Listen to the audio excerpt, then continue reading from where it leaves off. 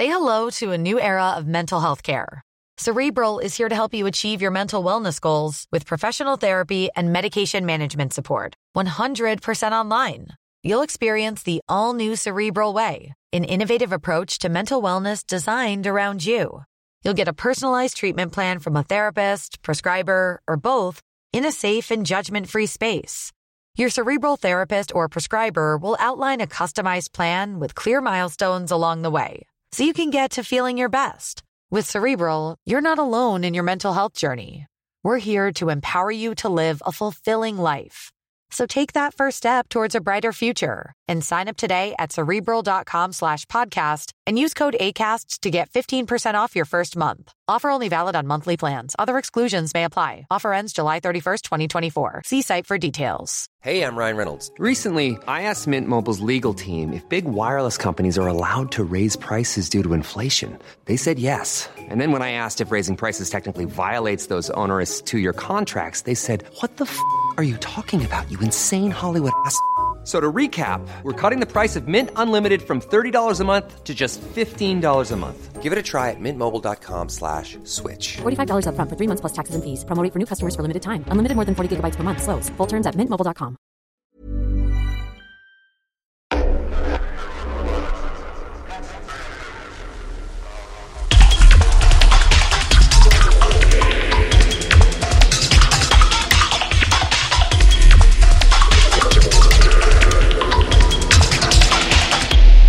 This is not a diving podcast with Scuba. Welcome to the show. I'm Scuba. This is the Not a Diving podcast. Right, on the show this week, we have a man who's been running a label for even longer than I have, if that's possible. Ghostly International launched in 1999, and Sam Valenti, who's on the show this week, is the founder. So they're doing 25 years next year. Wow, that's a serious achievement. That's an extraordinary achievement, really. But yeah, great to have him on. So what we cover in the show today follows on in some respects from the conversation I had with Sean Reynaldo a couple of weeks ago. And I wanted to get Sam's take on a few of the issues. This is a really interesting conversation and I really, really enjoyed having it. So I think this is going to be one that you're going to enjoy, particularly if you enjoyed that episode with Sean, which I know lots and lots of you did. So yeah, let's get into it, shall we? Just before we do that, I should remind you that we are on Patreon. The show runs off Patreon subscriptions, donations, supports, however you want to categorize it. There are two tiers, the first of which is $4 a month, and there's a slightly more expensive one at $10 a month, which gets you lots and lots of music. In fact, all the music they release on Hot Flush Recordings and peripheral affiliated labels. So yeah, if you're enjoying what we're doing here, then get involved. Patreon.com/ScubaOfficial. If you don't want to do that, if you can't afford it, that's also fine. Do us a favor and hit the 5-star button on whatever podcast app you're listening to this on. That really helps as well, so please do that. Follow the Spotify playlist. There's a link in the show notes to that playlist featuring lots and lots of Ghostly International tracks this week, as well as all the previous stuff in there. Tons and tons of tracks in that playlist now, actually. And join us on the Discord, hotflushrecordings.com/Discord, if you want to say anything about the show, to join the community, really. I mean, there's a Patreon only area of that Discord if you want to join the Patreon as well, but most of it is just available to anyone. So yeah, join us there, hotflushrecordings.com/Discord. Okay, without further delay, here is Sam Valenti.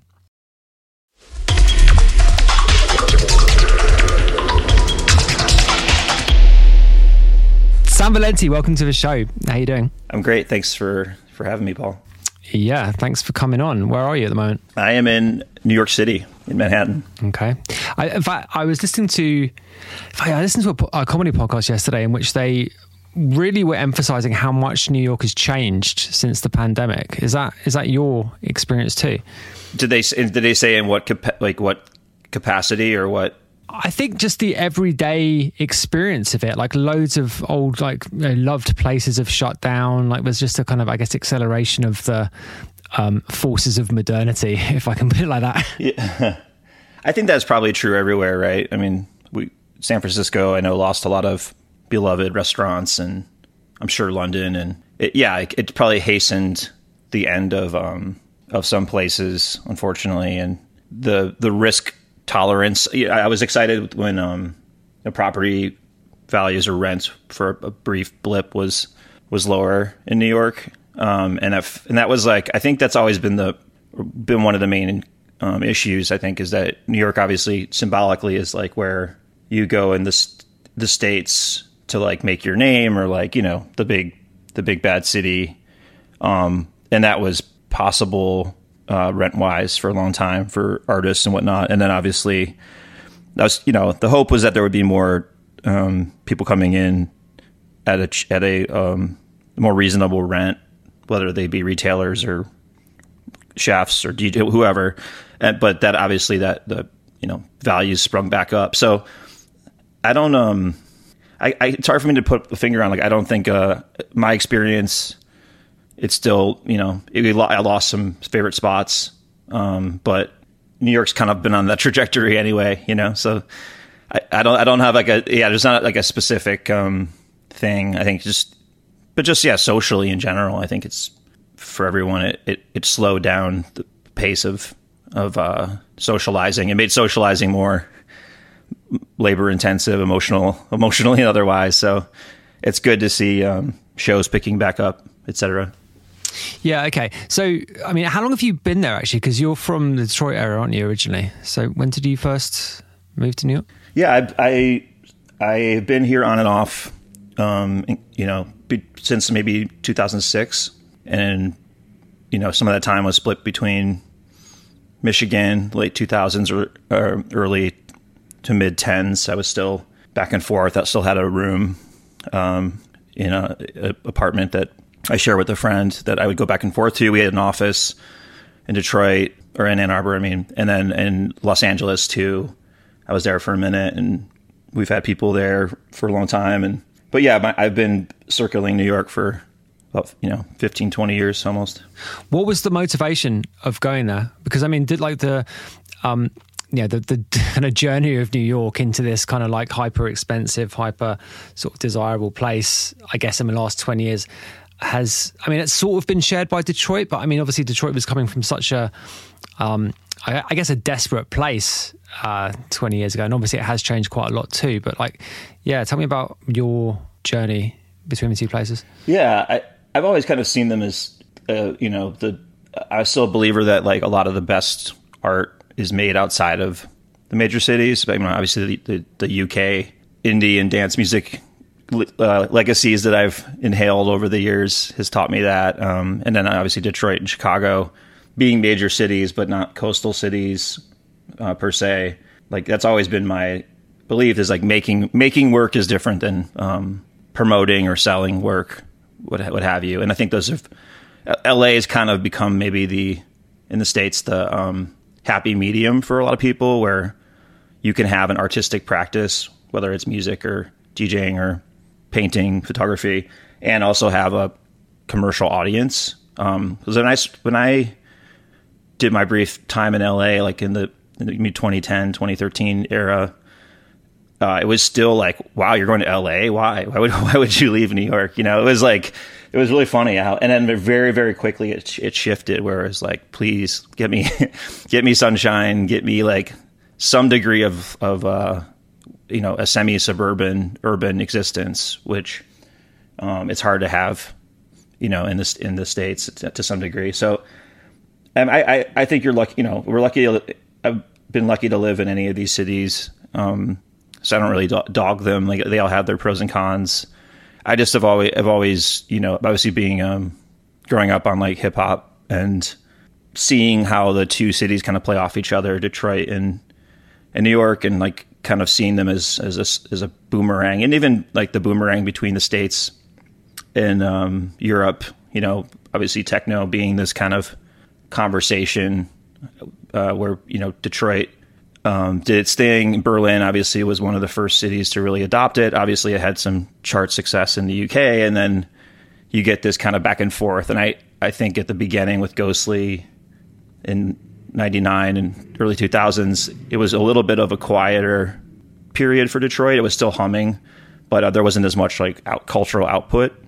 So I felt kind of like we were like a boomerang back in some ways, and us and other labels at the time and promoters, that like the conversation was continuing, and we were definitely thinking a lot about how can we play Europe, how can we get records over there, how can we get in the magazines, that because there wasn't really much of a dance music press.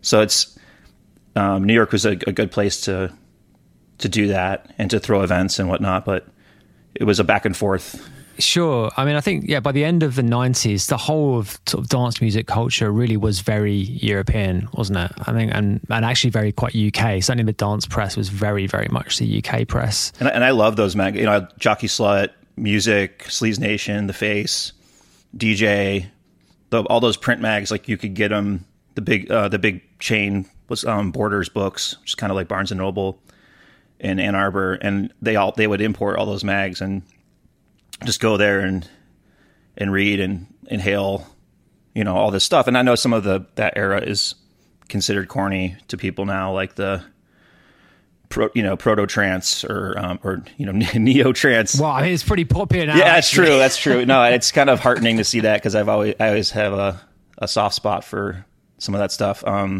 But it was like it felt like a real industry, and I felt like if we could.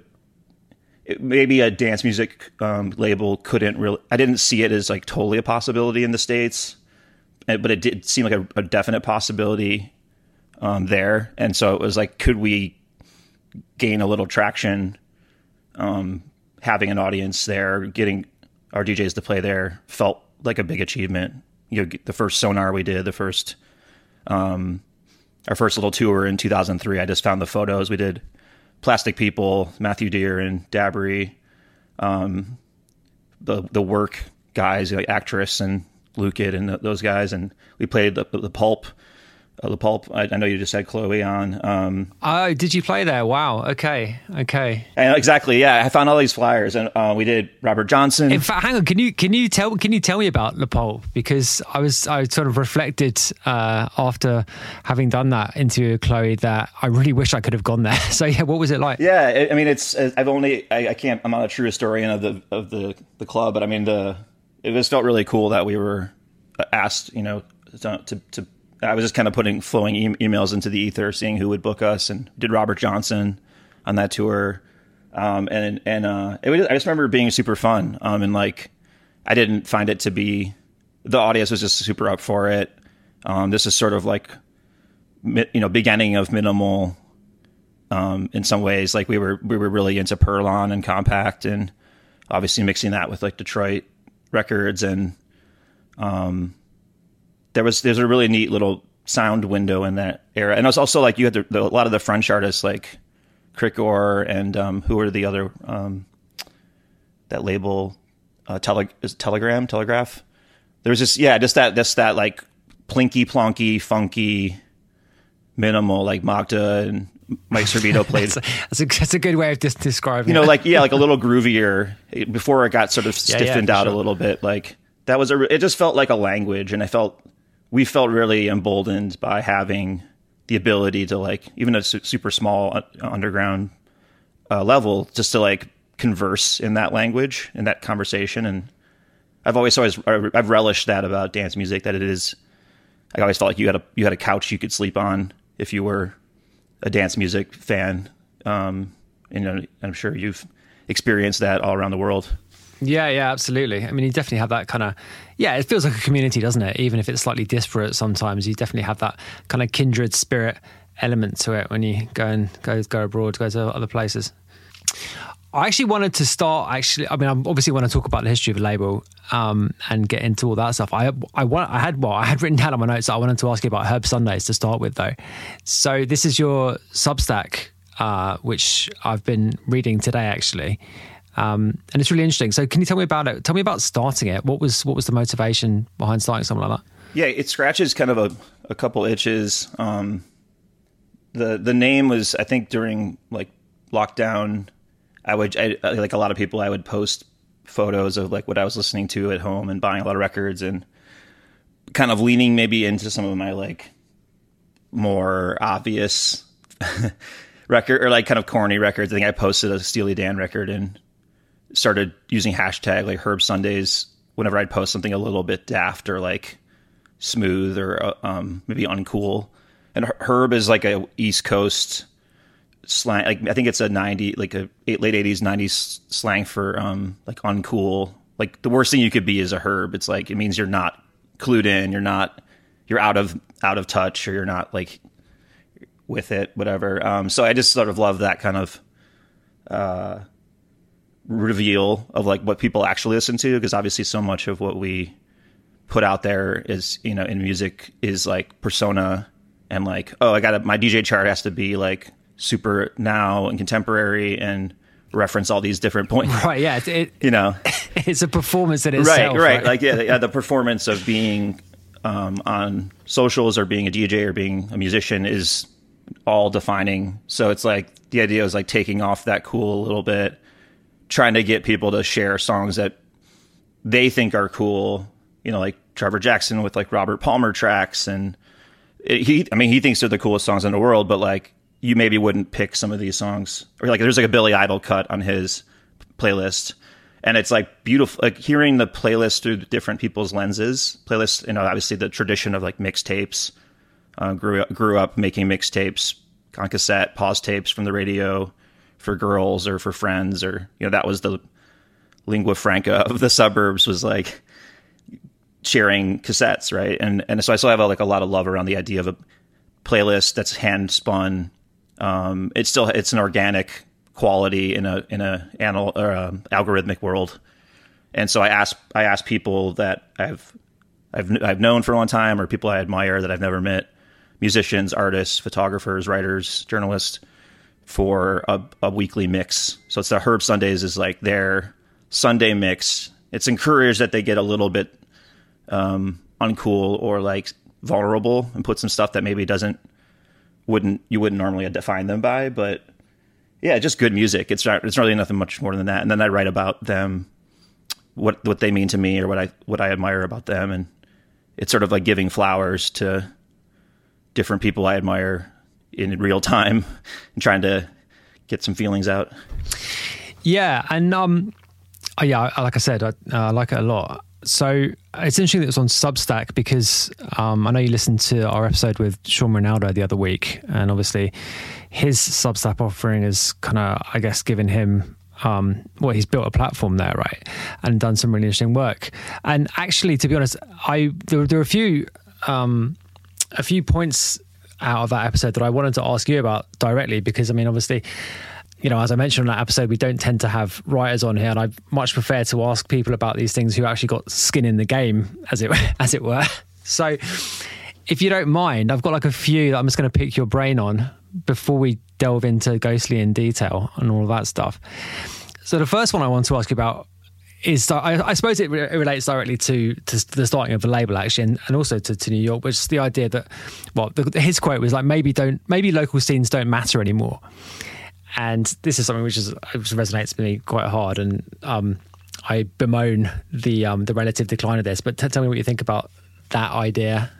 I mean, I think I understand what he's saying, and Sean's interesting because he's done so much work, and he's such a good journalist, and I think he does, you know, even though maybe he's not a producer, DJ, he does have skin in the game, and that's why his Substack resonates. Oh yeah, sure. I mean, it's a slightly different kind of skin, I suppose. No, I know what you're saying, though. It's like, yeah, and it's interesting. Like, I am a huge fan of journalists. I don't fancy myself one. I'm just putting out the stuff that I want to put some more light on, but I wouldn't call myself a journalist, because it's what you're doing is more like blogging, right? Yeah, exactly. And I never would disrespect what journalists do and like the work they put in, but I get to like cosplay, I get to research, I get to the journalistic practice is very fulfilling for me to learn and to like research and understand, probably what you do with your podcasts. And but I mean, the local scene thing, you know, I don't have any data around it. Like,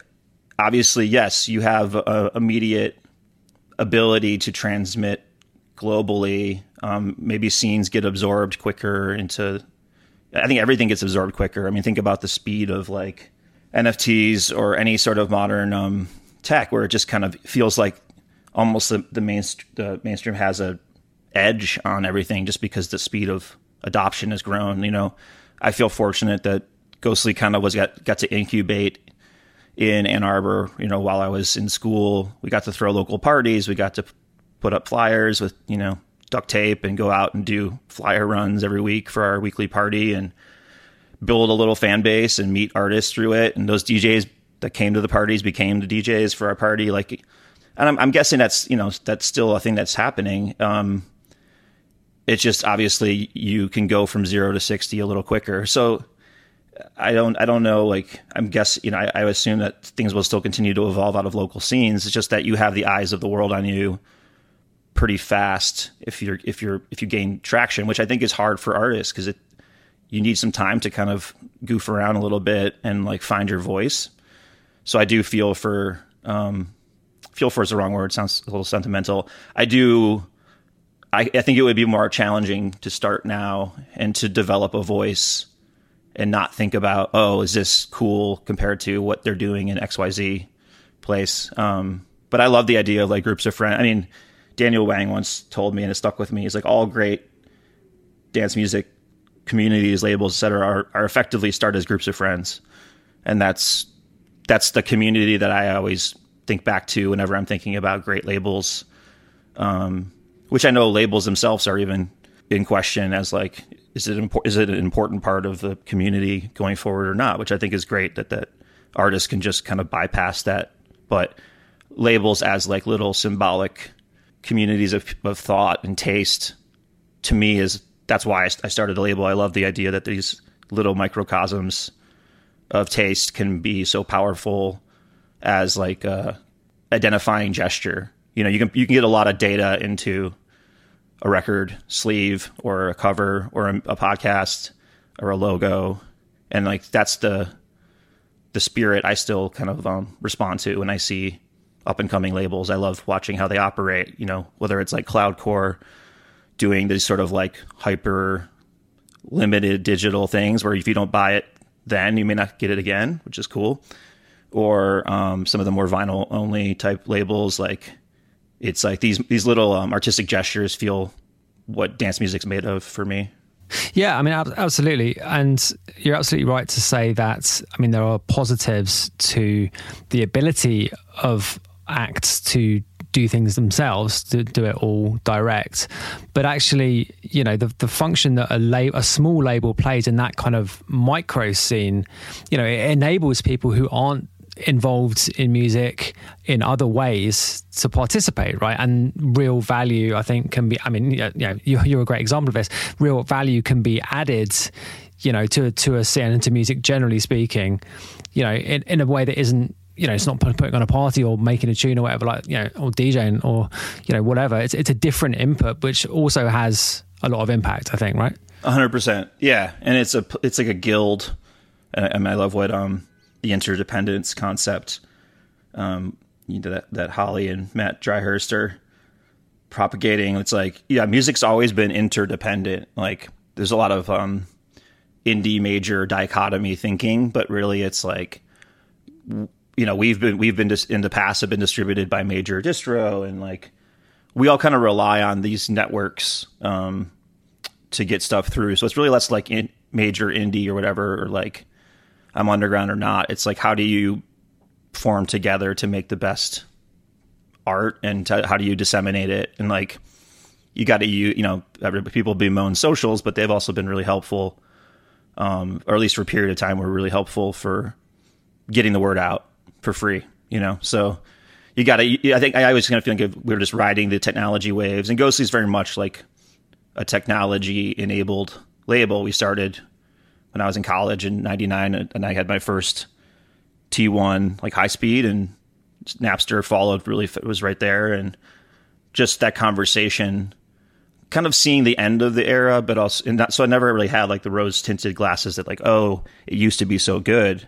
It's always kind of been like a faulty system, but you're just trying to use each innovation. And so whether it's socials or, you know, downloads, iTunes, Beatport 1.0, or streaming, or what have you, you have to like make the most of those little moments and then use them to propagate your art, even if they're sort of slightly unfair or tilted against you, but they're the waves you can ride, you know?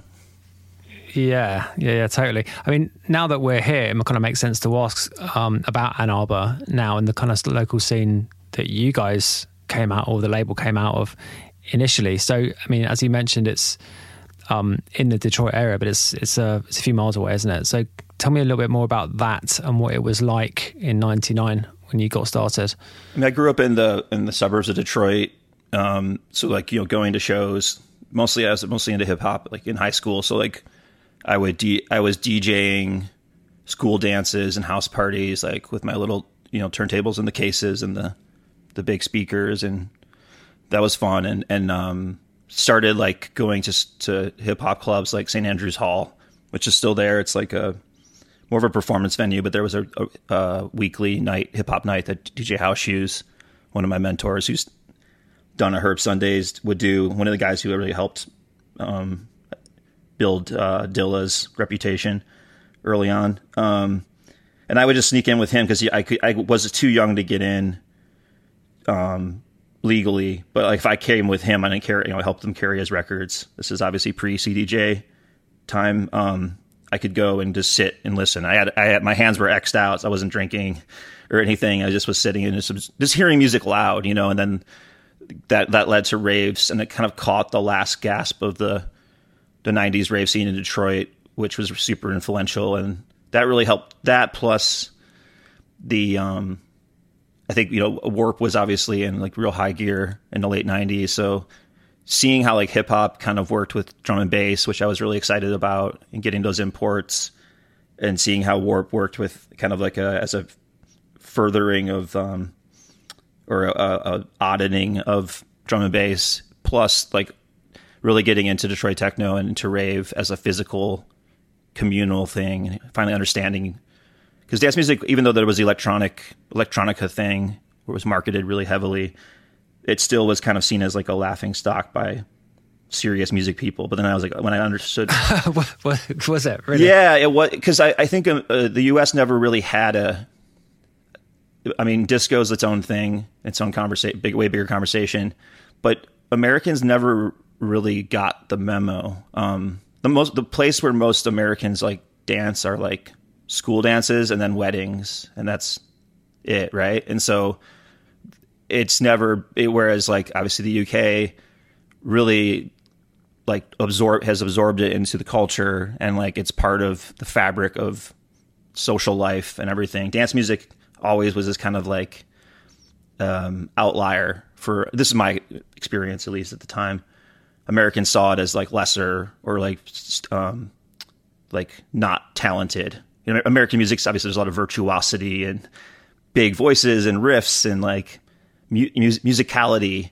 So and dance music was seen as sort of at least in the circles that I was raised in, was seen as like repetitive and like a kind of a gag, right? And so, yeah, I mean, it's a really interesting observation actually, because I'd never really like explicitly thought about the degree to which it was sort of embraced in sort of British music culture, right? Because it really was like quite quickly. I mean, there was this kind of initial hysteria about, you know, the tabloid hysteria around acid house, but that was really kind of gone, I suppose, by the early 90s. And I guess by the end of the 90s, there'd been, you know, wave after wave of really successful, quite mainstream acts. Like, I mean, yeah, including stuff like, stuff like Underworld and The Prodigy, and you know, they were big British bands, basically. You know, obviously the Britpop thing had happened in the 90s too, which was completely different. But, you know, those and people like the Chemical Brothers just were very much in the kind of mainstream consciousness, I suppose. In a way which I guess, well, America's a very different music market anyway. But I mean, you're right to say that. Yeah, and a lot of Ghostly was kind of about like, hey, we can do this. We can get, you know, we've always had sort of an album centric attitude, and maybe that's sort of like a rockist American thing, but like, can you make a great album? You know, still like a thing that resonates, or at the time felt important. So it's like really putting energy into making songs that can translate to both like college radio and clubs, personalities and voices. Obviously, like the Detroit like diet that I grew up on was very like militant, faceless, anti-mainstream. So it was like there was a little bit of subversion that we were trying to do with Ghostly at the beginning, was like putting Matthew Dear's face on the records and like having personality, and like it wasn't trying to be cheeky. It was just like, well, maybe these are real, maybe quote unquote real artists. These are like this is the vanguard of now, right? And it's stuff that has been done before, but it was kind of a little bit of a faux pas in Detroit, and we got some pushback for sure by trying to make these projects like happen, because it was just not, in style to do anything that was less or more than just like the faceless archetype. And a lot of that was, inspired by those bands you mentioned and the high art aspirations of like an underworld that can both like reach the masses, but also have a lot of like nuance and texture. That was really exciting. And that's the music that, I remember the first CDs I really bonded over with Matt Dear were like Carl Craig's More Songs and Underworld's probably Boku Fish, but the one before that too, Second Toughest. We were that and Homework. We were like revered those records, just like because they were such big statements, and so that's the sort of Americanness, I guess, to the label. But yeah, it was wanting to prove that we could do it, that we could do it from Michigan and not New York or LA. That was really important to me, and with like local talent, honor Detroit and the history. And I was going to all the record stores at the time and listening to the radio that I still do, obviously, but like the buying records from like people like Mike Huckabee and Mike Servito, and there was like a big brother network in Detroit, which was kind of great because they sort of hardened you in a way. Like if you brought a stack of records to the counter, they would kind of dog you. It sounds bad in modern terms, but they would like be like, no, don't fuck with, like, put that back. Like this is get this one, which like sounds like everybody just like is so omnivorous now. It's fucking wild, isn't it? Really, yeah. Yeah, but it's awesome. Like I missed that. And I think I was you don't get like culturally beat down as much maybe anymore. And like I think that was really helpful to just have an elder network of people being like trying to help you, but also they'll kind of clown you if you didn't come correct. And I don't resent that because, and he mentioned gatekeepers and Sean did on your podcast. And I'm still a fan of like the right, that word is obviously loaded, but my hope for like music culture is like less gatekeeping, but better.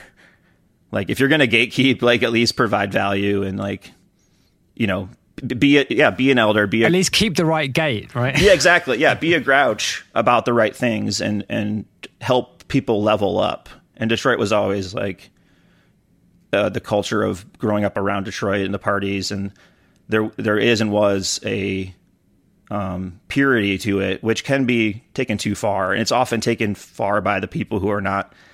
Mad Mike was more supportive of Ghostly than a lot of the other startup labels at the time, because he is like, yeah, you're trying to do your thing. Like I remember he said to me, like, the future of Detroit techno is beyond city limits. It's like he understood that Detroit techno is like a theology or like a spiritual, an attitude, right? And I think that's I try to keep that with me. I never claim that we're a Detroit label because that's sort of a heresy, to me, and it disrespects the pioneers. But I keep that attitude in my like pocket. That's like the little talisman where my tastes lie. A lot of people like, Kevin McHugh with his DC hardcore punk. Everybody has their like school of thought, right? And some of this stuff gets outdated, and I also realize that it doesn't apply to modern. I don't dog anybody for liking whatever DJ is out now, because it doesn't. They didn't grow up with the same conditions. They didn't have to wade through the same muck that a lot of people had to get to the music, but it keeps your head on a swivel. It keeps you thinking right. But to get back to Ann Arbor, yeah, it was like a college town, outside of Detroit. Let me hang on a sec before you go back there. I've got a peripheral question to the gatekeepers thing, because now that we're here, it makes sense to ask it now. Like barriers to entry more generally. I think can be, well, I think they can be useful, but they can also obviously be, well, they're barriers by their very nature, right? So thinking about, I mean, record shops, the necessity to build a record collection to get into DJing, you know, what you were saying before about how the light is shone on artists, or can be shone on artists so much earlier now with, you know, because everything's online. Do you think that, you know, having hoops that you have to jump through in order to get somewhere, well, I mean, how useful is it? I mean, can you break it down into a sort of positive or negative correlation? I mean, it probably isn't useful. I think about it on a pleasure level, that where, like, I think of taste, and that's a lot of what Herb Sundays is about, is taste is like a muscle to me, that, yes, some people just have exquisite taste from the cradle, and I those people are like, you know, mostly artists, and they just have the touch, and I obviously revere that. Most of the rest of us have to kind of develop it, right? And there's like different phases of taste, just like grief or whatever. There's like obviously like omnivorousness, like just trying to hear everything. There's like trying to develop nuance. Like I remember buying records, like jazz records or whatever, and being like, I know I'm not really ready for this. Like I don't have the palate. It's probably how food is for people too. But I know eventually, like, I'll grow into it, or I'll find my way in. And obviously sampling in hip hop is and was such a big part of that education. But it's like you're trying to develop your own taste, not necessarily to flex it or to lord it over people. And I'm glad that era has kind of gone away, of like sort of gatekeeping knowledge is a bummer. But I think you want it for your own satisfaction, so that when you hear something, it actually, you can register like, okay, what is this coming from? Or like, what is this referencing? And that's just like a life pursuit that I want as a human, is to develop taste. So yes, I don't think you can recreate those degrees of difficulty for new audiences, and nor should you. Obviously you want to take down any barrier to entry as far as cost and access. And I think obviously the benefit of the modern era, where you can distribute, you can make, master, you know, self-distribute and promote for free effectively, is the biggest win in music writ large. And I know there's still gatekeeping as far as like gear and access to professionals and mentorship and whatnot. And that's hopefully what we continue to like whittle down. But you want a free creative market where talent rises, and talent plus taste, you know, workouts and muscle development is where good stuff happens. And so I don't know like what the hoops are. I think the hoops probably are more psychological now. Whereas if I was looking at socials every day as my main diet, it would seem incredibly, both deceptively easy to just become a great DJ or selector or whatever, but also incredibly daunting, because some people are just so far ahead. And would my local night, my bar night in whatever town, feel like enough? So I guess the hoops now probably are more like self-worth, mental health, than like a perceived person that's in the way of you being successful. How do you develop a practice that makes you feel worthiness as a label, musician, DJ, anything, promoter, without getting down on yourself? That's what I would be afraid of starting now. You can't replicate the conditions of the time, so it's kind of moot to try to. And I think the same way about like factory records and all the stuff that I grew up adoring, 4AD, you know, Warp, early Warp, like I love those stories and I read them, you know, like I hail them whenever they emerge, but they're not terribly useful. They're the spirit of them is useful to like the sort of maverick, the bravery to like put stuff into the world, but those eras don't exist. Like, and it's even for Ghostly's, which is, you know, 25 next year, that's a different time zone. So it's like you learn from these labels, and I love these histories because they give me ideas. Obviously, Factory is such a big part of Ghostly culture, just like giving catalog numbers to everything and whatnot. But it's you take all these ideas and you have to make your own little stew out of them, using the moment and the time that you live in, is my attitude. Yeah, totally. I mean, just going back to what you're saying about social media, actually, because I mean, that sort of clicked in my mind that yes, there are like psychological pressures that go with that, but also I think there's a real danger that it sort of sets the wrong targets for people, particularly the visual sides of that stuff. And I kind of worry that has a negative effect. I mean, yeah, everything's that way, right? I mean, that's where I don't think I guess besides like writing a book, there's very few industries that are not fully visualized or popularized, and there's a sadness in like, because the idea of the DJ or the producer, what I love about dance music is that sort of, you can go from 0 to 100 with a great song. Doesn't matter who you are. Like, obviously you get to get lucky and people to hear it, but anybody around the world, if they make like a truly fantastic cut, even under an alias with Faceless, that's the fastest way to like immortalize yourself. And like some of the greatest records of all time are like in dance are like one-offs, aliases, random sessions that I love. I love that like superhuman moment.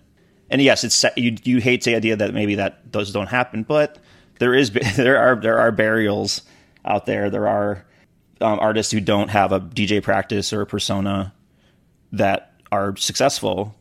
But if you want to be sort of more of a full immersive type of artist, the stakes are higher. Or the stakes are higher, and the stage is higher to get to. Yeah, sure, absolutely. So let's just go back to what you were going to be saying about Ann Arbor and the scene there. Yeah, I mean it's like a scene. It's like a beach. Your sandcastles get you build a little scene, and then because it's a college town, it sort of erodes. Like the waves kind of take it away every year, but I think that's okay because the Ann Arbor folks that I was working with at the time and still work with most of them. There was like, Brendan Gillen from Interdimensional Transmissions was still living in Ann Arbor, was a big mentor figure for me. And now he's throwing some of the best parties in the world, him and his cohorts, at No Way Back, which is kind of like a spiritual tradition of like Midwestern DJ style, and has become a real like staple for people coming to movement, etc.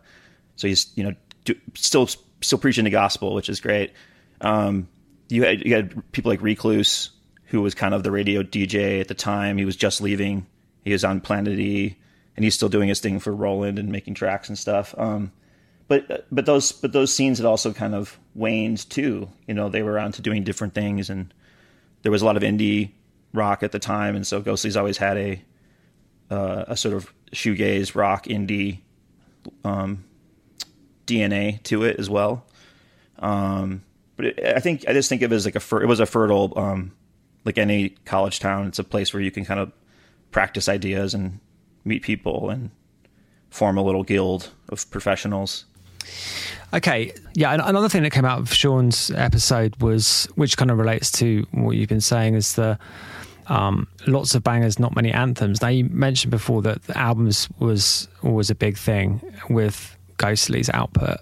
So I actually wanted to ask you about your A&R process. So, I mean, I've always found it difficult to sort of A&R in the direction of what I might perceive to be a hit record. And actually what motivates me much more as someone who's signing an act is, seeing potential in someone rather than seeing finished records. So how much does that resonate with you? And what do you think about the idea that there's not any anthems anymore? I mean, I think the anthem question probably is more of like that we don't live in a monoculture as much, meaning that there's different anthems for different places, and it's very hard to get a foothold on the public imagination with a song. Whereas the dance music industry of yore maybe was like built around big tunes, like a Pete Heller, Big Love, or whatever summer. There was this cycle of like Winter Music Conference, Ibiza, that there was this like network. And I've been involved with a couple songs that have transcended, and you've remixed one of them, I believe, with Mouth to Mouth by Audion, which, at the time we could sell. I think it was the biggest 12 we ever had. It was probably 10,000 copies of the vinyl that we sold through Neuton in Germany. but just some songs just have that resonance and hit the cultural zeitgeist. There's still room for it. And I know there's some pushback against it, but I like that there's like an increased melodic, there's a lot more color coming out, even from some of the more serious po-faced corners of dance music right now. Like, I think that's great. Like, it is dance music. It is supposed to be fun. I think that's the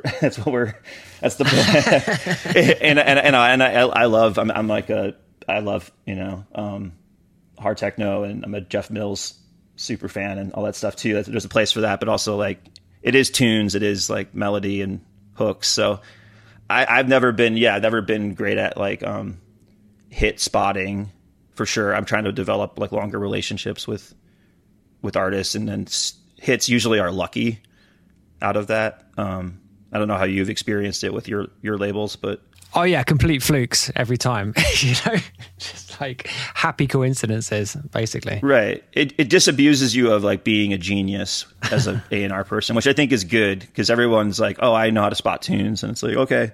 And then you like the one you think is a big one isn't, and then the one you didn't, the B-side is, and then it's like, all right, the universe will tell you if it's a hit. You can't really push it, Yeah, totally. So how did you meet Matt Deer in the first place? I met him my first week of school. Matt's like a year older, so he was second year at same college, Michigan, and I was just kind of like ambling around, going to house parties the first week, like welcome week, and he was in the basement with like a Roland groove synth and like a ASRX looped together, chained together, and making like kind of loopy dance tracks. And I, being a herb, I was just like, this is great, and got his number. I was like, let's hang out. I was just trying to meet friends and stuff that were into dance music. And we had lunch the next week, and we're sharing. He wanted to get out there as an artist. I already had sort of designs for the label and a name and a logo scratched in my notebooks, and just worked for a year together with him and my friend Dave Shaman, who played as Disco D. Who had already had a record out, was already playing clubs. He was kind of like the Sherpa. And a year later, we put out a record, which, funny enough, ends up becoming our biggest ever adjacent hit with Hands Up for Detroit, which became a number one, UK number one for Freddy Legrand, which, speaking of like weird dance music coincidences. But yeah, it was very like humble, just selling copies of that record from my Ford Explorer, so the local stores, trying to get some consignment going, and then shipping copies to DJs. So it's just, the idea of a label wasn't a business at the time. It was just like a creative and small business pursuit at most. Yeah, so that is so the Fred Legrand is a sample from Matt's record, right? Yeah, the vocal is Matt's. Is it actually him? Yeah. I mean, some people will maybe have not acquiesced to that attitude, but it is indeed his voice. And we figured, everybody's copacetic. And it's cool. It's like fun that, speaking of that sort of like kismet, that helped pay our bills for a couple of years and help Matt, buy some gear. And sometimes these fluke things happen that seem bad, but end up being good. Yeah, totally. So, okay, let me look at what I've got in my notes. I wanted to ask you about your opinion of brands in music. I mean, we talked about brands, particularly in journalism with Sean, but I wanted to ask you about how you think about sort of music supporting itself through corporate associations, or just brand associations. Corporate's a bit of a loaded word, but how do you think about that, generally speaking? I mean, it's pretty hard to separate the two. I was looking at old flyers the other day that I had saved of ours, and a lot of them have a beverage or alcohol or magazine attached to them. And I think some of the best journalism has been funded by, Red Bull, obviously, and you could argue that RA is a ticket enabled journalistic site, which I don't think is a bad thing, as long as they're not writing about people just because of if editorial is independent, I suppose that's the important bit, right? Right, which in my opinion, they They have done a good job of covering artists that haven't been given the treatment historically. A lot of great Detroit pieces have come from RA that no one else would have written. So I don't think that dance between culture and capital has been a thing forever. Obviously, you have like patron era, and that's like the church as capital, and old historically. So I think it's sort of a fallacy to think that there's ever really been a complete separation. And you need, beverages, fuel clubs. So if I could just interrupt you there, I suppose the difference is in the kind of attitude towards it. So yeah, I mean, it's absolutely always been there. That's totally true. But I suppose the sort of the difference that I detect, or the sort of shift over the last few years, has sort of been the open embracing of it by acts as much as anyone else. The people who used to be most vehemently against it, or the cohort that used to be most vehemently against it, seem to have shifted their stance. I mean, it's not the same people, but I mean, there just seems to be a shift in the attitudes towards it. I mean, the Red Bull example is an interesting one, because I mean, that is, I guess it can be seen. I heard they're starting it up again, but it can be seen that initial period of Red Bull Music Academy really is really positive. It's impossible to conclude anything otherwise, right? Exactly. Yeah. I mean, and that's sometimes you get lucky in a corporation. I mean, I think it's easy to forget Scion cars, where Toyota were a really powerful benefactor of a lot of parties in the 2000s, and I'm sure the UK has a lot of similar examples. I guess I don't love it. Like, it's not something that I aspire to, but I mean, a lot of I've always been pro music sync, trying to get our music into places that are hard to get to, just because that's what helps artists stay afloat.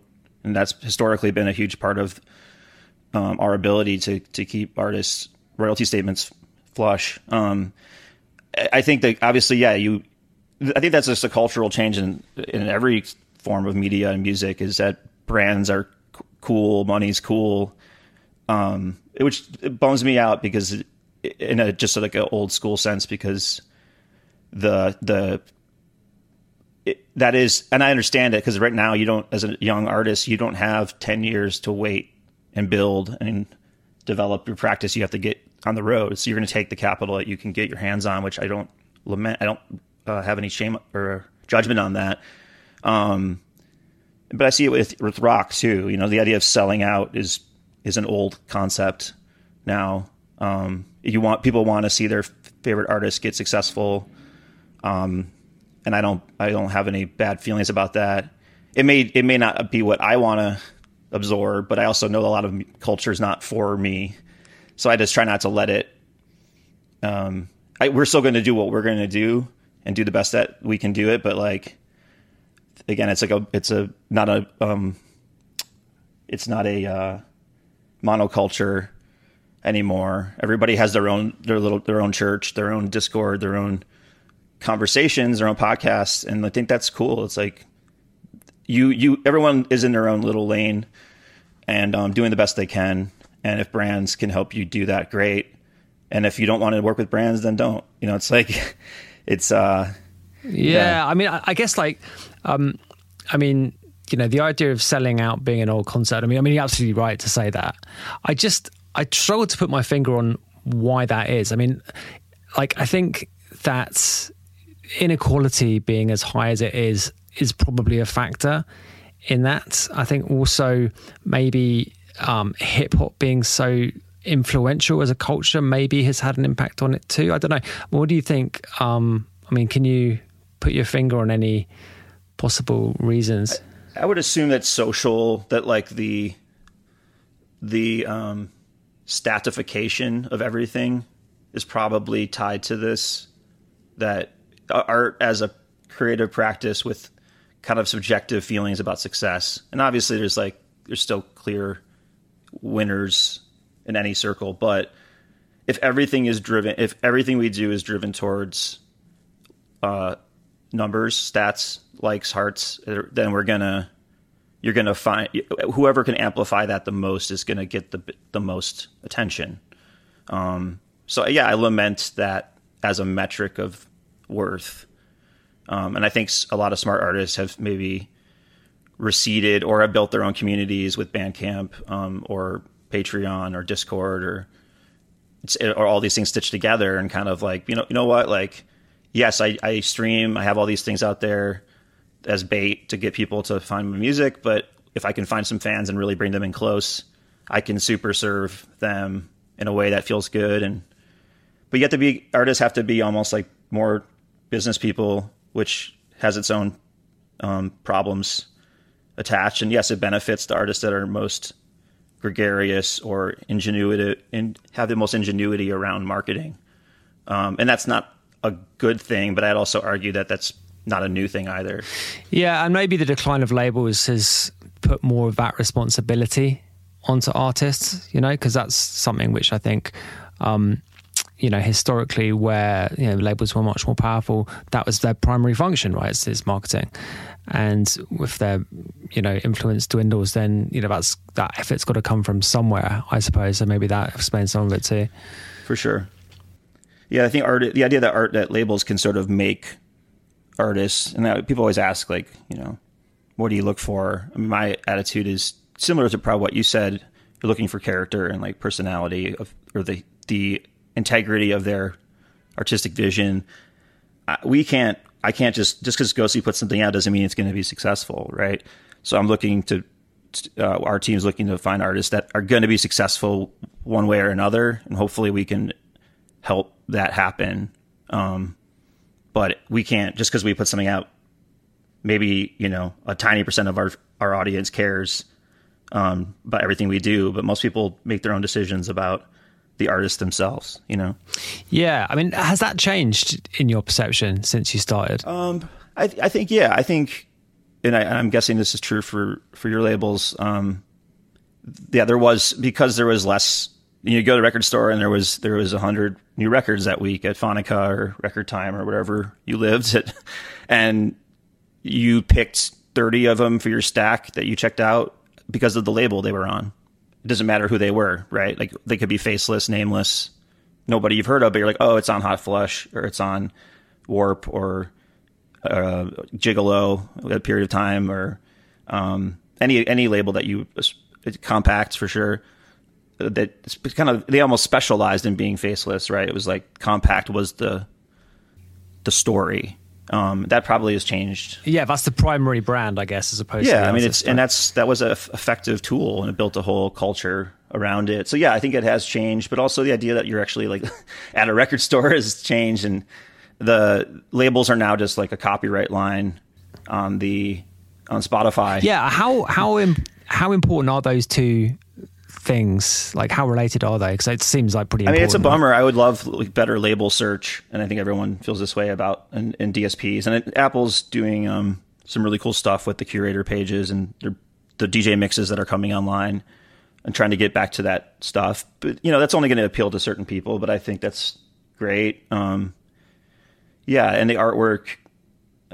Yeah, I mean, it's just a different mode of thinking, and it's still. I listen and watch the Hard Wax email every week. I love the videos they include, because you can kind of.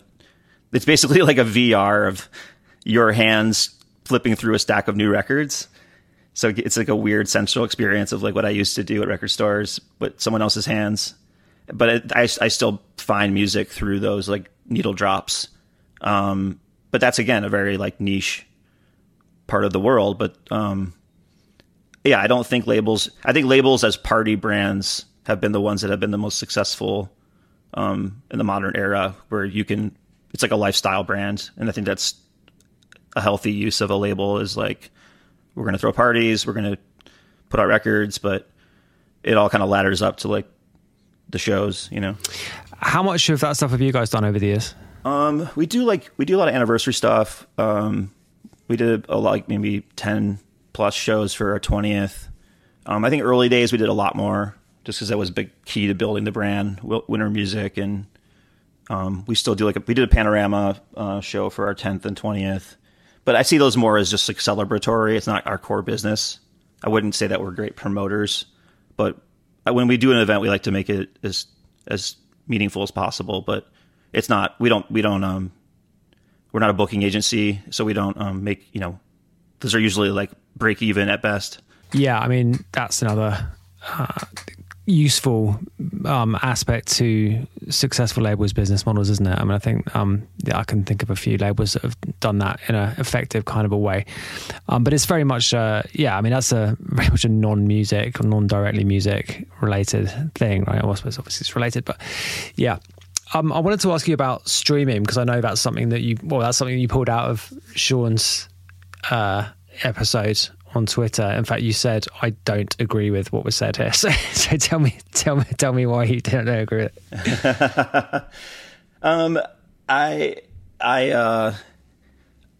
I guess and I don't shill for any like, I think about this as sort of a generalist idea, not like it's this company or that company. And obviously we promote to all these companies. So I'd be a liar if I said I didn't care that how our stuff performs, because that's my job, right? Is as a company, our job is to make the music as accessible and available as possible, because we want more people to hear it. We want more serendipity to happen, more what have you. I just think it actually is. I think it's naive to think that it's like this genie in a bottle thing where it just would have, if XYZ company didn't exist, it would just go back to being like files and downloads. Like, because I mean, Netflix obviously had shown that entertainment as like resource, like it's almost like cable or water or heat. Like you're buying, and I'm sure they'll continue to roll up into like movies, TV, music, etc. Like that was going to happen. Rates are a different conversation, and obviously there's more headroom. I'm glad that there's some increases in pricing going on with streaming companies, and hope that impacts the royalty rates. But I also lived through piracy and benefited from it. Ghostly, a lot of our marketing early on was people sharing our music, and a lot of indie bands. Yeah, that was always the argument in favor, wasn't it? Like it's exposure, that old chestnut, right? But it was actually, but you see that as being positive though, to an extent. Yeah. Yeah, but I actually think it was real. I mean, like that's how, I mean, people have bootlegged tracks for years. Hip hop is part of that culture too. It's like, that's part of it's like a gray market, or like, there's always people stealing tracks or bootlegging them on dub plates. That's just part of the distribution of music. And a lot of time I see like being like, oh, this, that streaming is just inherently bad, from people that I remember like sharing tunes with me, like liberally, of other people's for free, like full flax and stuff, very like, which is fine. But it's also like, well, you weren't actually paying for music. So I have a hard time with zealot thinking on most of this stuff, because it's just more nuanced than, which is not popular opinion. I know no one likes a centrist, but that's it's like the worst place you can be right now in culture. But streaming does work for some people, and it doesn't work for others. And it's to Sean's, which I agree with Sean, pick decide what you want it to be, and hopefully you have the agency to decide that, or lean more heavily into Bandcamp, or lean more heavily into Beatport, or pull your stuff if it's not important. But I think it's benefited a lot of artists immensely, and not just major label artists. But again, it does some music doesn't do as well. Our dance music catalog doesn't stream as well as our non-dance music, and that's a bummer. But also, dance music on streaming has the records that we put out historically have DJ centric sequencing, right? All of I'm guessing a lot of Hot Flesh stuff starts with 16 bars of drums, a minute and a half of kick drum. Exactly. Yeah, exactly. So it's like, that's just like fun. That's just it's a bad. Yeah, forget 16 bars, like 48 bars. Right? Exactly. Right. And it's like these things are not built for certain, and maybe we'll re-edit them or something, or they just are part of the time, but it's a technological outcome it's unsavory. But I also would argue that the people who who are buying most of that music are DJs or DJ centric, and there's places to do that have really strong networks and editorial, like Beatport. So I feel like and Bandcamp, which I think, actually, disagreeing with Sean again, has really good editorial and does steer you towards a lot of different genres. And if you want to read it, they have a great radio show. They have a great, editorial team. So I think there's like a lane for everybody. You just have to kind of decide what it matters. And it always is. The game has always been kind of challenging to be a musician. So my attitude is figure out how to make the most of the moment, and lean into your strengths. And it's back to the psychological warfare of socials. It's like, yeah, it sucks. You see people getting all the shine and like playing, these big shows on castles and with drones. And it's just like, yeah, that doesn't appeal to me. But if for certain fans it does, and it looks like what you're doing with the podcast and the label and the anniversary, like you're building a community of probably old fans and young fans that are discovering the label for the first time, which I admire. And using the tools of the day with Discord and Patreon, and it's an evolution. Yeah, I mean, sure. I mean, like, to me, you always have to kind of embrace the plurality of it, I suppose. So, I mean, it's crazy. I think the idea of taking your music down off streaming services is, it's ridiculous. I mean, it serves really basically no purpose whatsoever. I mean, if your sleep archive and it's just not important to you, I'm just using his name as an artist that I could see being fine. I mean, I think Ski Mask did it, and I'd love to read about it and hear about it. And again, he commands an audience that will follow him across the platforms. And that's cool. And that's like, that's a decision that you can make. Some people, and I think that I love that there's that flexibility now for artists to find their space. So it's hard. I mean, it's always been hard, and it's increasingly challenging, but there's a lot better networks for independent artists now that I think I want to promote them. I try to buy from them, whether it's record stores, Boomcat or Bleep, etc., or Beatport or Bandcamp, because you do want to like vote with your dollar as a fan too. And streaming is a big part of my music discovery and journey, and I end up buying vinyl because I heard stuff on Spotify. But there's no right answer. It's just I think it's dangerous to have similar to the brand conversation. It's dangerous to think everything's a binary.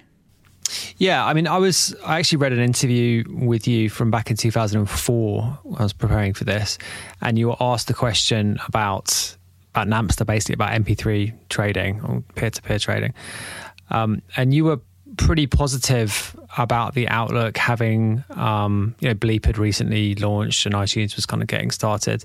So have you generally speaking taken a sort of positive view over the years about this stuff? Yeah, I think there's ways to. It's always back to the Detroit thing. There's always a way to subvert things and make them interesting, and that's like the way the great artists use the time, and use the tools. I remember we had overage because whenever you press a CD or record, you get more copies of the jacket, as you know, or the digipack or jewel case that you need.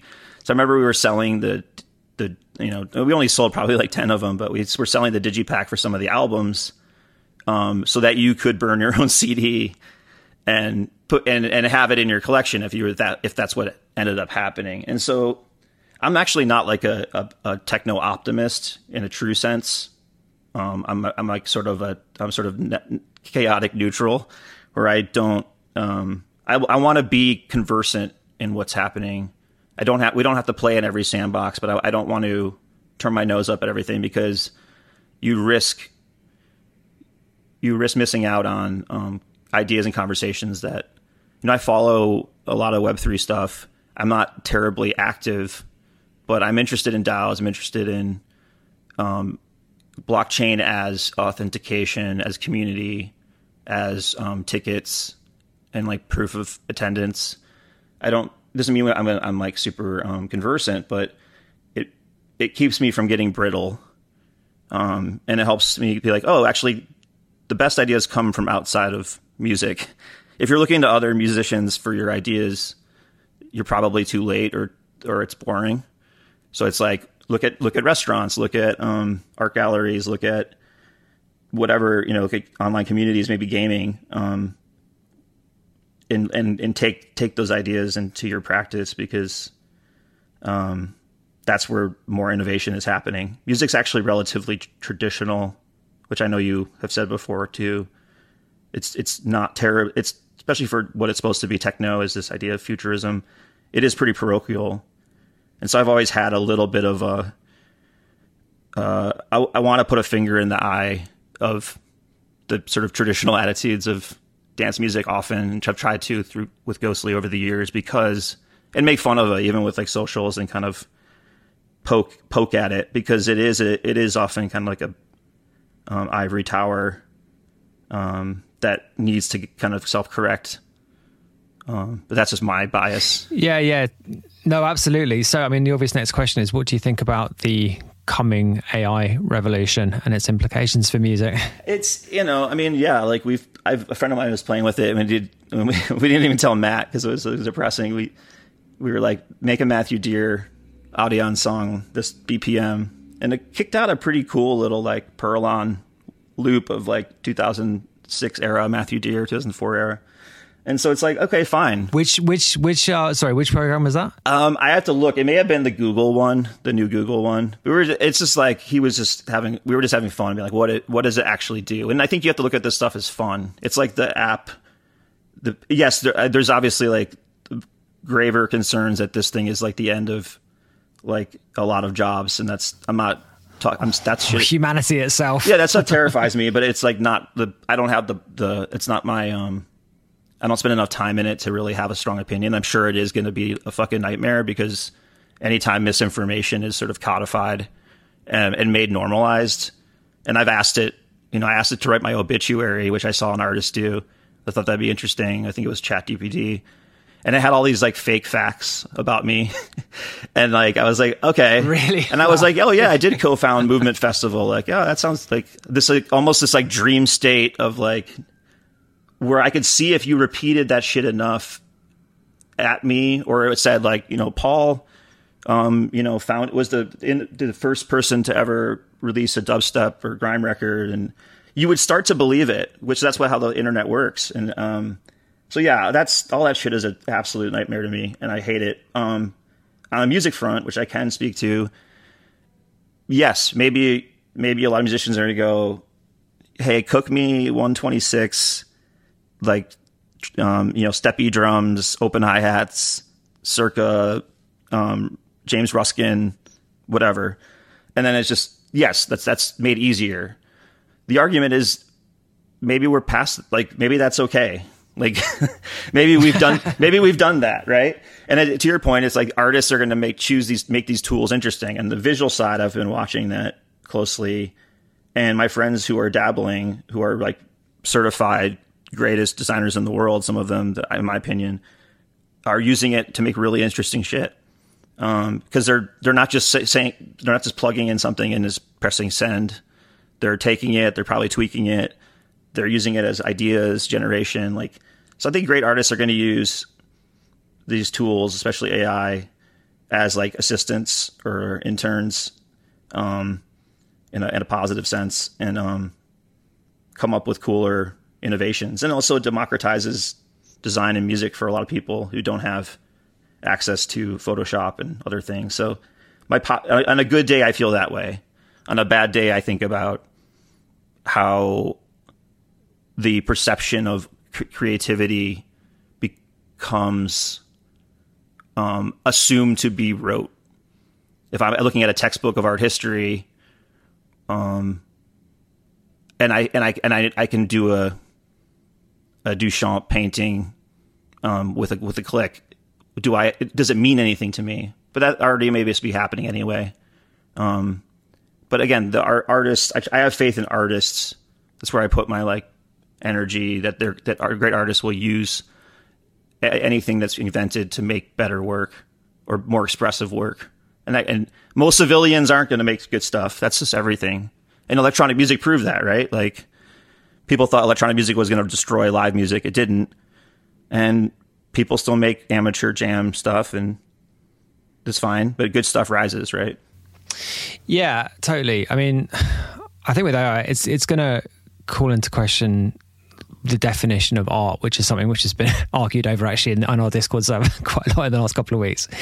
But I mean, it really does beg the question. I mean, like, and certainly stuff like conceptual art in fine art, and I guess the post World War II developments in popular culture, which have kind of taken over the arts more generally, have stretched the definition already, right? So I think the addition of AI into this stuff is gonna, it poses further questions, at least, right? 100%, yeah. And those are some of the more interesting questions, I think. Art has become very subjective. Criticism is very uncool for a lot of people right now, which is it seems like a democratic thought, but it actually is kind of dangerous, because when you remove the critical element of anything, even if you don't disagree with it, it does start to assemble a hive mind where you have to like stuff and everything a person does is great. And I just think that stuff is real bummer zone for me, because I think you need... Sorry to interrupt you, but I think I was just going to say, you can quite easily make the argument that the democratization of art is not a good thing at all. It's just at a general level. I think they all serve a purpose, right? And I think it's kind of like major labels or galleries or museums. Like, of course they make bad calls. I mean, Oscars often pick the wrong best picture, right? They serve a purpose. They're conversation pools. Galleries, are like the classic gatekeepers. Museums have been discussed as more as in the conversation of thievery. And there's like a lot of conversations around like, what is the future of canon? I think about this a lot, because I can listen to Voodoo Ray divorced of context, and it just sounds like a cool tune, right? It doesn't, it's beautiful and brilliant and elegant. But if I'm a kid, it just sounds like a tune. But so that's where you want to have history. You want to have good journalism. You want to have, people want to go down those rabbit holes. It's like, oh, this is why the song was important.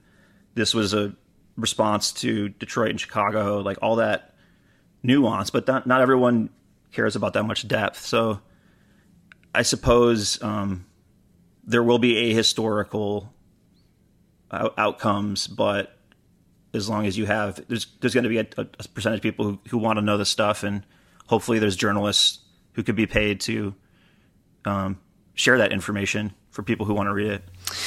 Yeah, sure. So, I mean, with the AI question in particular, I was reading about a company which floated last week called Oddity, which is a beauty company which is basically developing products using like millions of photos of people's faces and facial blemishes and all that kind of stuff to, like, as I said, develop products, and have acquired just a frenzy of interest as a result of this. And it kind of got me thinking, if AI can be used in a positive sense in a music company like that, and I was just kind of scratching racking my brains as to what that might look like. I mean, can you think of a use case which is good for? And I don't mean to sound negative there at all, but I'm genuinely interested in this. I think in some ways, because AI in the current state is like prompt based and often revolves around you telling or asking it to source somebody. It's like, make me in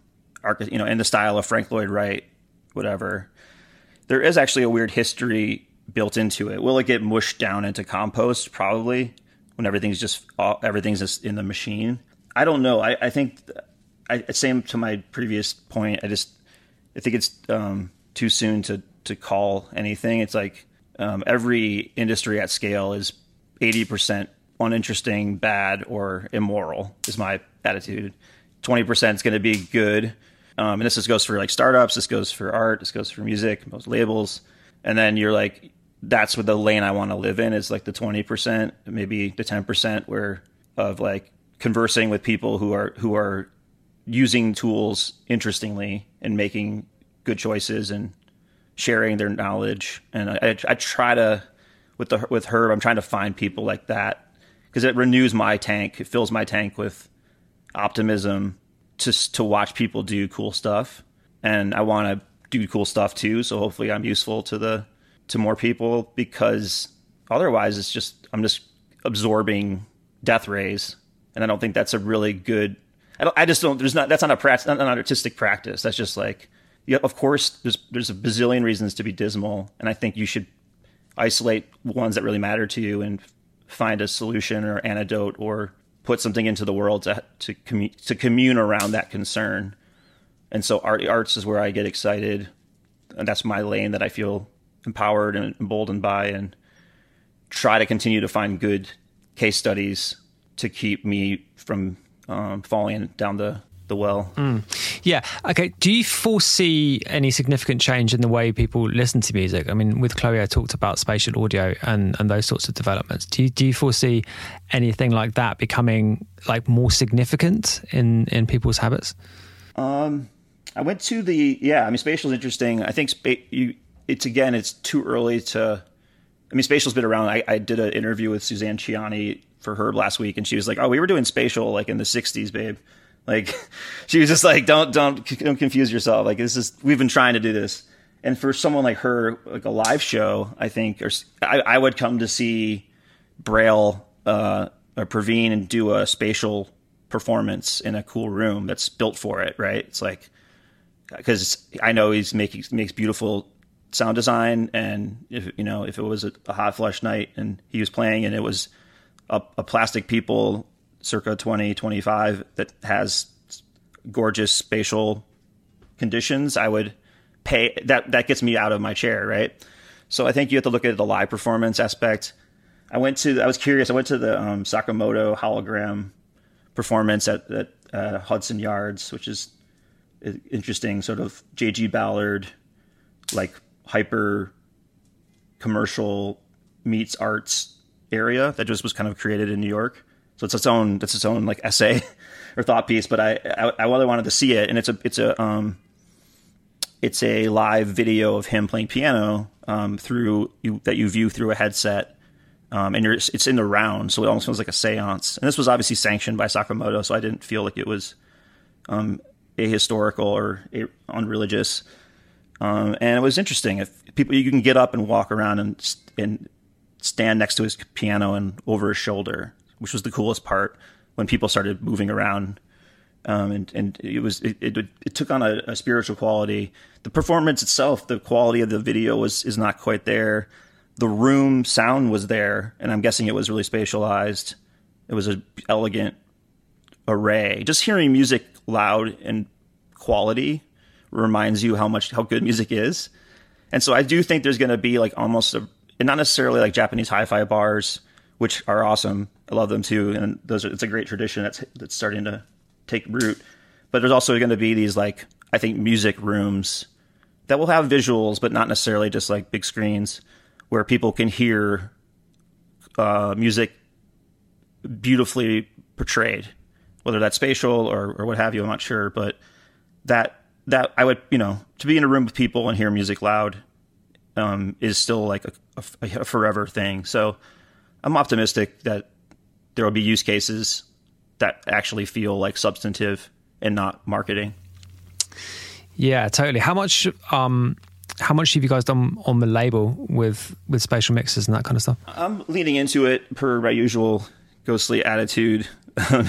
Just trying to, we have these little principles on the site that I wrote, and one of them's like, there's the good friction thing, which I think, to your point about like, what are the hoops you have to jump through? Like, the best company, waiting in line for a show is not the worst thing in the world if it's fun. Having urgency around buying tickets is friction, but it's actually kind of fun. So like trying to lean into that stuff, but there's also one about just being like technologically interested and trying stuff and seeing what happens. It doesn't mean we're going to commit to for everything, but I do want to, because I know there's going to be more use cases coming with goggles and other apparatuses and venues that spatial is going to enable. And I've been long on stems. I've been begging artists to back up their stems because obviously hard drives die and shit gets stolen. And this has happened to a number of artists I work with. But it's like the stem is like the atomic unit of electronic music. And what we can do with stems forever remains to be seen. But this is the first like at scale use of stems that I've seen besides like remix contests. So I'm bullish on like that stems are valuable however you perceive them or sell them or market them, but it's still very early. Yeah, stem is a really important point, actually, and it's something that I wish I'd been more proactive on over the years because none of us knew. Yeah, right. Yeah, super important. So, okay, so how is your? I mean, just last few questions, really, or last couple. Like, I mean, in terms of like running Ghostly now, do you perceive it in a significantly different way? Do you think I mean, obviously it's, obviously there is a difference of experience and a difference of, market realities, but like in terms of like running the label, is there any significant change and how do you see it now, generally speaking? I think the fundamentals, because Ghostly is kind of straddled like a indie rock label / dance label kind of in its approach. It's still pretty much the same fundamentals, which is like, how do you identify and encourage and help enable great artists? And usually they, oftentimes find an audience and keep that going. It's not terribly different. Obviously there's different tools. I've learned that not all of them are important for every artist. Like I would never encourage an artist to do something that doesn't make sense for them. But you do want to encourage artists to do something, whatever their lane is, whether it's writing or tweeting or blogging or TikTok or sharing their process. Everyone has a skill set, just like how do you get it out there? Let me just interrupt you there, actually, because you mentioned TikTok. You mentioned TikTok, and we haven't talked about that at all. And that's something which is it's just hugely significant now in a way which just continues to blow my mind. But I mean, how are you proactive at all with trying to get your artists to do stuff on TikTok? I mean, do you see it as being something which is essential? Like, I guess the dance music exists on the platform in a slightly awkward kind of a way, I suppose. So, I mean, tell me about that. Yeah, I mean, obviously I encourage people to find a channel that they feel empowered by. It doesn't make them feel like a bummer, because you can never really force anyone to do something. Like, they're going to fade out on it if it's not really their bag. I try not to think about the platform as like the end of the conversation. It's like, do you have a voice? Because platforms are going to ebb and flow in their popularity, and we're seeing another wave of them coming. It's like, do you have a practice or a style of communicating that will cut through whatever platform you use? So, because me just saying, oh, you should use TikTok isn't really good advice. Right, it's not helpful, is it? Yeah, I mean, it's easy because it's like passing the buck. It's like, well, you should do that. It's like, well, of course, so we should all do everything, but what are you actually going to do? I'm not the biggest fan as a user. But as a consumer of it, I find it makes me, I'll rephrase it, as my use cases for socials doesn't align as much with what I need and what I want. But I do love watching artists be really good at it, and it will continue to be a big thing. And it's been hugely influential for some artists that I know and are adjacent to, and as it's almost like the new radio. I kind of look at it where you can have breakaway success without a lot of gatekeeping, which, and if that's the kind of stuff you do, then run it, but I think showing up at a party that you don't want to be at isn't helpful. But also, my friend said, you don't go to the bowling alley and make fun of the shoes. It's like you just don't go if it's like not your bag. That's fine. But like don't make it doesn't mean that you have to like bemoan it as like the end of the world. It's just like, well, it's not my bag. Like, where do you have energy to do stuff? But yeah, there's shit happening, and it's popping off for people. I haven't figured it out necessarily on a label level, and usually we're pretty like adventurous with social platforms, but hopefully we'll get there. Okay, so a peripheral question to this actually is regarding the writers' strike currently in Hollywood, and I think is it the whole of US television and film that's covering? Yeah, it's writers and now actors are. Yeah, they've kind of come in solidarity, haven't they?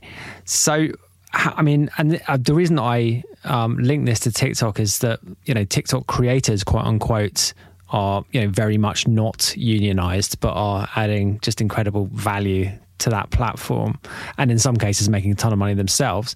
So, I mean, how do you see that kind of, I guess it's sort of that sort of union activity? It feels a bit 20th century, doesn't it? But I suppose there's as much need for it now as possible, perhaps, and particularly with AI. For sure, yeah. I think I don't know all the nuances of like what's being asked or discussed, but I know AI is part of it, and I think it's smart it is wise to not let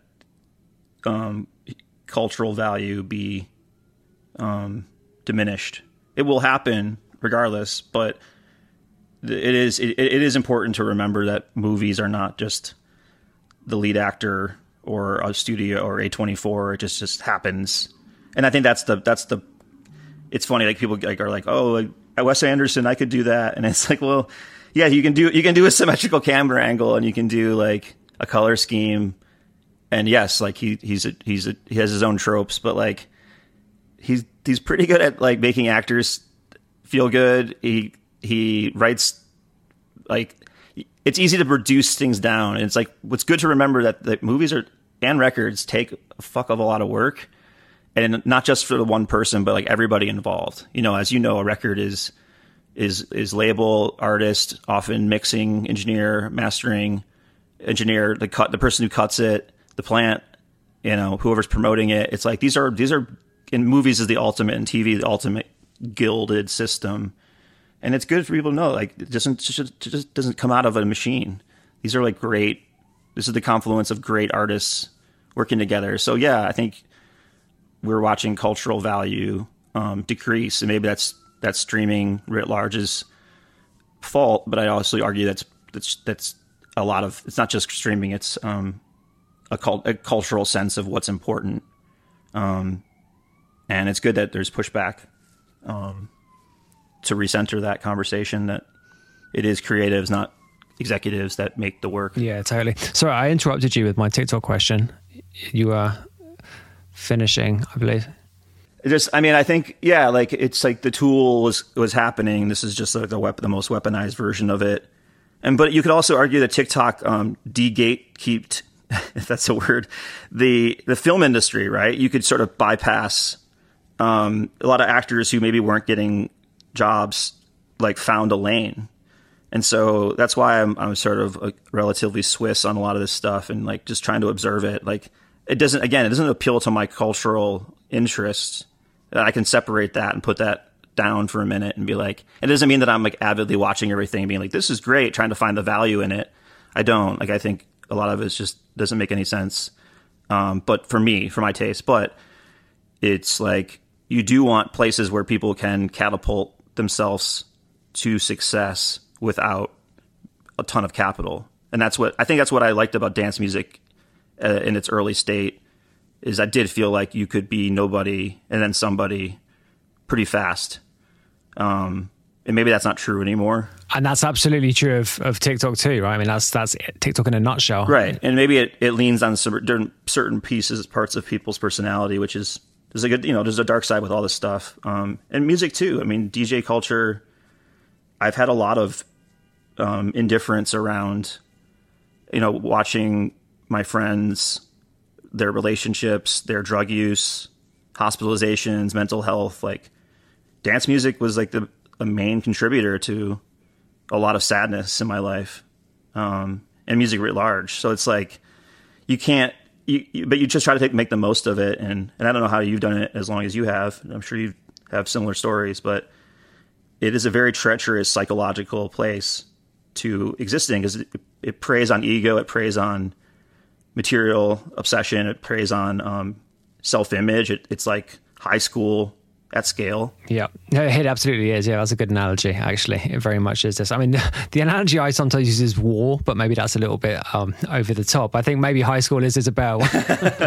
Yeah.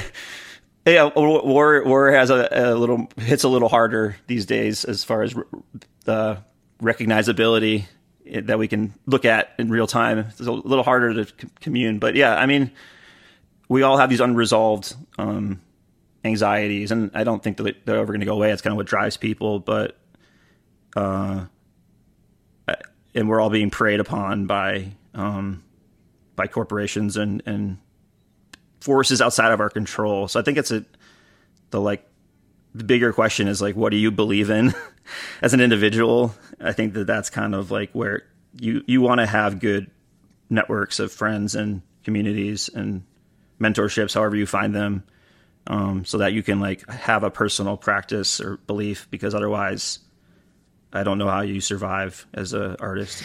Yeah, absolutely. Well, listen, Sam, this has been great. Let me just ambush you with the last one. And it's not a great question to be asked, I know, but tell me some of your favorite Ghostly tracks. I was prepared. My gut was clenching, waiting for something personal. I think I don't know. I can send you them after this. That doesn't really help because this is a podcast. I think yeah, come on, let's hear them. No, the ones that, I mean, a lot of it's personal. I'm sure for you, there's deep cuts in your catalogs that maybe aren't the biggest ones, but you just remember the innovation, or remember getting them, as a DAT or a whatever. Speaking to like the original era, let's say I remember Matthew Dear's first album, which is 20 years this year, Leave Luck to Heaven. There's a song called Fex on there. I think it's the opener. It's just a kind of a moody, sort of quasi-minimal techno track. But I just remember the sense of like, watching my friend level up his game. Yeah, that's a great feeling. Where you just hear, I'm sure you have it with your own productions, but you can just hear someone go, oh, they unlock something. And the way Matthew works is like that. It's like every couple of years, it's just like there's another. And I think his latest release on Spectral, The Return of Losing It, is another like unlock, where it's just like you just stepped up a level. So that record in general is sentimental to me. The new not dance music, but the new Julie Byrne album is sort of a good bookend. We just put out a few weeks ago, and very personal, more folky, astral folk, as the press would tell us, The Guardian. But just singer-songwriter music, So it's like I try not to look too much about the genre, but I mean, yeah, the ecstatic dance record, Mouth to Mouth, is still a favorite. I still think it's like one of the best techno tracks of its era, or maybe ever for me. I really love who else? I don't know. It's so hard. It's not like I said, it's not an easy question, right? I don't know. They're all story, right? Because it's hard to separate them from the people and the time and what they represented, but there's no feeling like having a test pressing or just an unmastered MP3 and at a party, and your friend lets it fly, and she or he gets the response, and that the song is going to connect. There's something primal about it, and so that's always like the litmus. Cool, man. Well, listen, this has been great. Like I said, thanks so much for your time. It's been really fun. Ditto. Thanks for having me. Yeah, that was Sam Valenti. What an interesting conversation with Sam. We hadn't actually met before, actually, I don't think. I'm 99% sure we never met before, but we conversed online occasionally. And, anyone who runs a label for knocking on 25 years is just someone that I want to talk to, basically. So, yeah, some meaty stuff in there. Really, really enjoyed it. And maybe we'll get him on again next year to discuss 25 years of Ghostly, perhaps. All right, we're done here. So if you haven't done so already, join us on Patreon, patreon.com/scubaofficial. There's lots of bonus stuff that you get as a member of there. So yeah, it's pretty cheap as well, as I mentioned at the front. So if you want to support us, then that's the way to do it. If not, then yeah, leave us a review or a rating. You know, the score on that, 5 stars, please. That does also help the show. If you haven't done so, then please do that. In fact, you could do that anyway if you're doing Patreon or not, frankly. But yeah, that'd be nice. And what else? Spotify playlist. There's a link in the show notes to that Spotify playlist if you want to check the music that we talk about on the show. That's a good way of doing it. That's probably the best way of doing it, the only way of doing it. And join us on the Discord, hotflushrecordings.com/Discord. Join the conversation there, join the community. It's a really nice bunch of people in there, actually. So yeah, love to see you there. Right, I'm out. This has been a fun episode.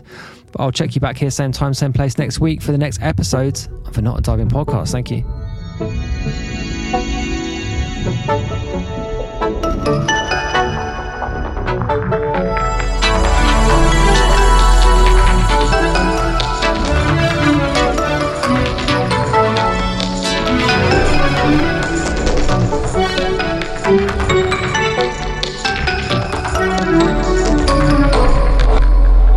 Not a diving podcast with Scuba.